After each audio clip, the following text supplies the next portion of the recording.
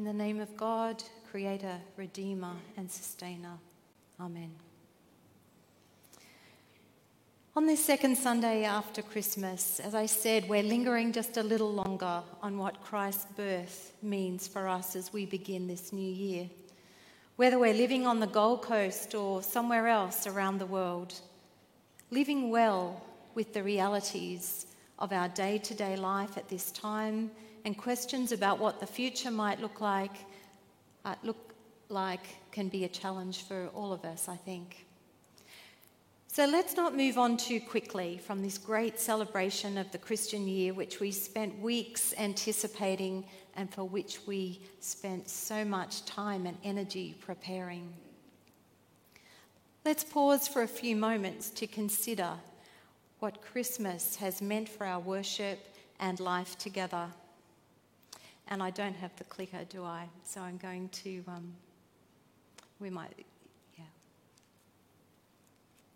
Thanks. Let's pause for a few moments to consider what Christmas has meant for our worship and life together as the church, as families and friendship circles, and also for our own hearts and lives. What has been helpful? What questions about life and faith remain? And what light does this morning's gospel reading throw on your thoughts? Next week, thanks, Bowen. Next week we begin our journey through Mark's Gospel, which has no birth narrative at all. This week, though, we have a window of opportunity to venture into the very beginning of John's Gospel, called the prologue by most. I'm excited because here we find a narrative about God coming to live amongst us that in many ways could have been written for 21st century people coming to terms with life's realities and struggling to find meaning and purpose in life, which is perhaps the most widespread pandemic of all in the Western world and the cause of so much anxiety and fragility in our time.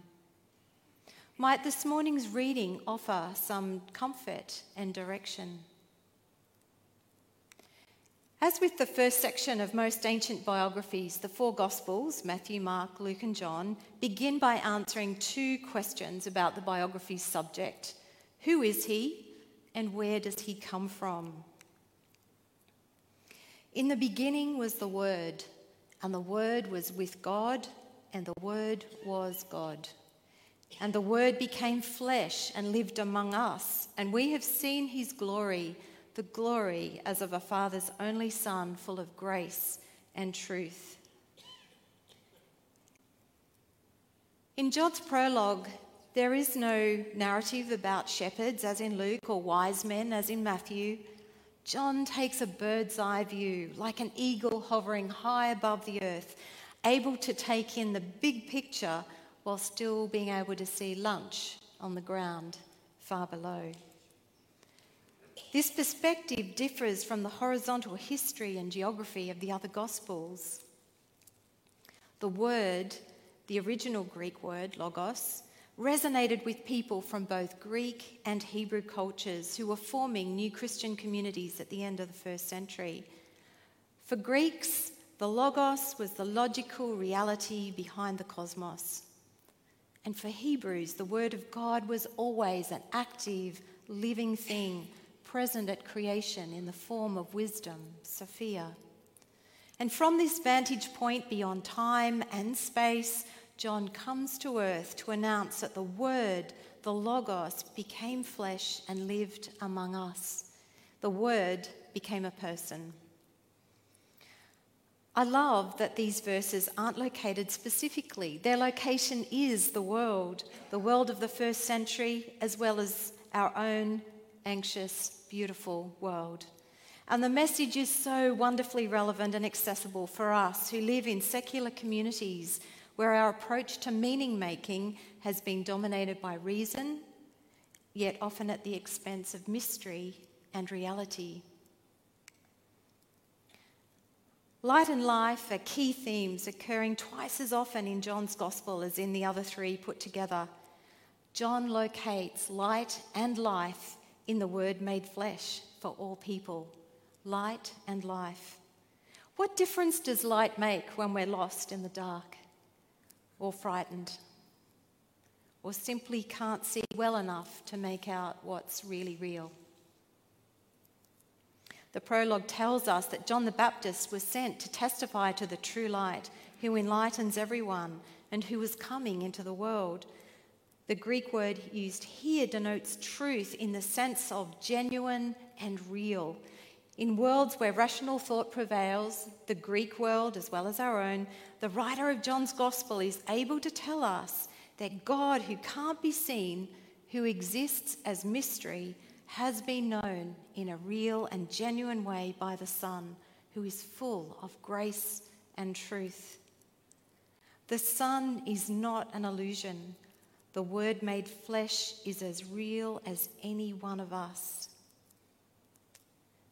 Here's a paraphrased version taken from John 1 that I often found helpful to read with students. In the beginning was the idea. The idea came from God and was part of God, yet it seemed to have a life of its own. The idea fluttered around the world, creating, inspiring, enlightening, awakening. It was in every place and time. But in one place and time, it came to rest, not in a great city like Rome or Jerusalem, but in a small village called Nazareth.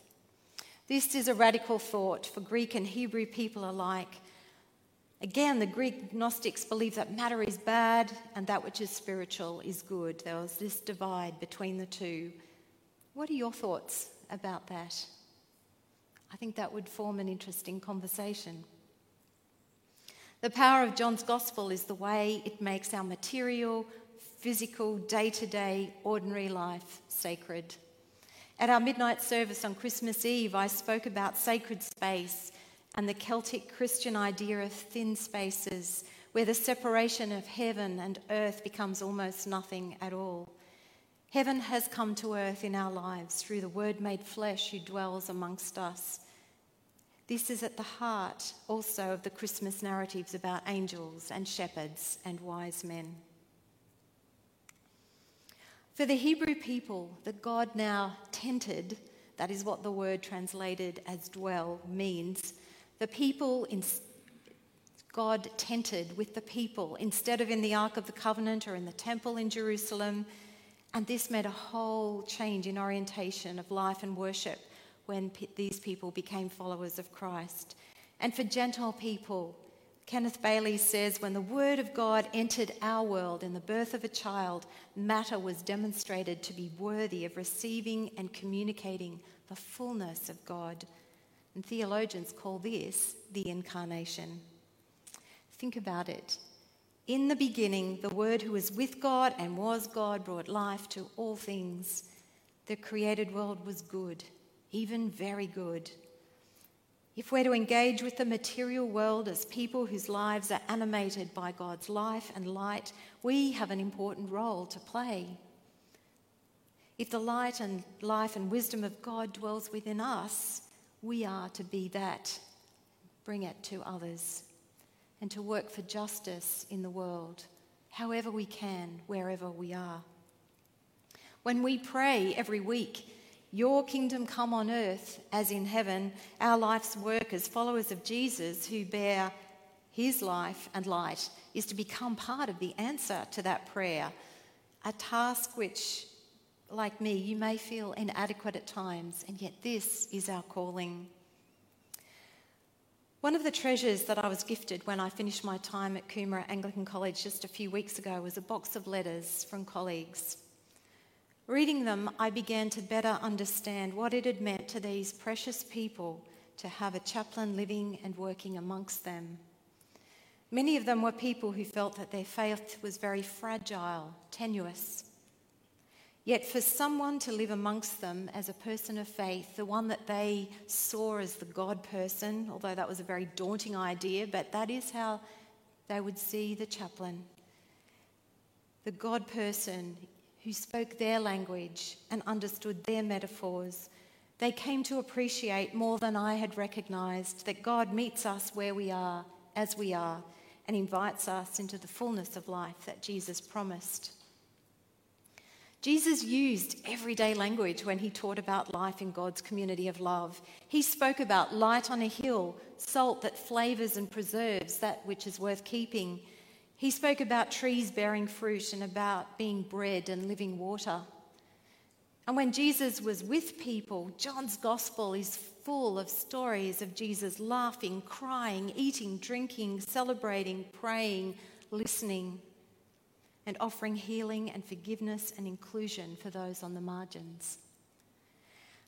The thing that has blown me away most from reading these letters is that while I sometimes thought I was doing an inadequate job because I felt like I was spread very thinly amongst a large community and a large campus, by ensuring that I visited every nook and cranny of the campus as often as I could, knowing everyone's name, if only to smile and say hello, people felt seen and valued.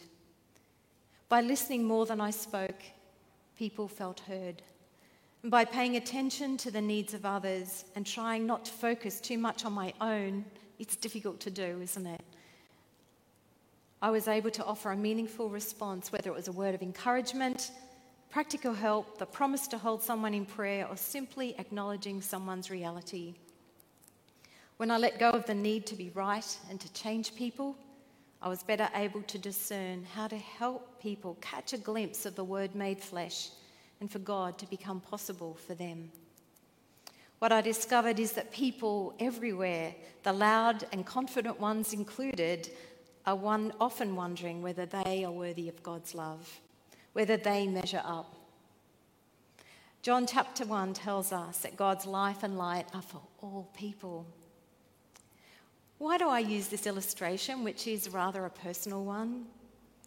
Well, I'm hoping that together, as I join the team here with Stuart and Bowen and Dale and Anne and Andrea, that together we might be people who listen well, who pay attention, who put aside our own needs and listen to others and come alongside them, that together each and every one of us might bring the light and life of Christ to those that we encounter in the town centre, in the community space next door, in our workplaces, in our families, wherever we find ourselves. Light is recognised as light because it stands in contrast to darkness. Paul uses the language of sin and death in his letters when he talks about this darkness. There is darkness and light within all of us. That's the problem of sin. That is part of everyone's daily challenge. Alexander Solzhenitsyn expresses this idea beautifully when he says, it's not that we can put all the bad people, all the bad nations, all the bad states over here and say, here is all the evil in the world. He says the line between good and evil runs through the heart of every human being. And who is willing to destroy a piece of his own heart or her own heart? Evil brings death and darkness. That's its trajectory. Life brings goodness and light. The Word made flesh who brings light to all things is the life giver who loves, heals, redeems, restores that which has been broken in the heart of every person. God's love and forgiveness are manifestations of God's fullness of life, of grace upon grace that frees us from being caught up in legalism. So as well as the themes of light and darkness, flesh and spirit, law and grace, John's gospel is full of the language of abundance. This is in stark contrast to our world, don't you think? Not only is our world characterised by rational thinking and anxiety, there seems to be a pervading sense of scarcity, which I think is fueled by materialistic saturation. Here in John's prologue, who Jesus is and why he came emerges from the loving generosity of a Father's heart. From the fullness of the Word made flesh, from his innate capacity to bring forth by darkness, we've all received grace upon grace. The word fullness is an incredible word. It is the sum total of all that is God, all the power of love, all the goodness of wisdom, the beauty of compassion, and the gift of forgiveness. The Word who became flesh is inexhaustible. In the presence of Jesus, we find all that we need, whatever our circumstances. Can you think of a time, a moment even, when you became aware of this sufficiency, the complete sufficiency of Jesus' presence? As people who are part of God's family, as Christ has come to live with us, how might we be Christ to others as they search for meaning and find a place to belong in their everyday lives? How might we be light and life for others as this new year begins? In the words of a Christmas card I received years ago and framed because the Word spoke to me, the Word did not become a philosophy, a theory, or a concept to be discussed, orated, or pondered. The Word became a person to be followed, enjoyed, and loved. As we move from Christmas in the weeks ahead, how will you follow, enjoy, and love the one who is the Word made flesh, living amongst us full of grace and truth, and inviting us to make God possible for others so that their ordinary, everyday life becomes life in all its fullness? Amen.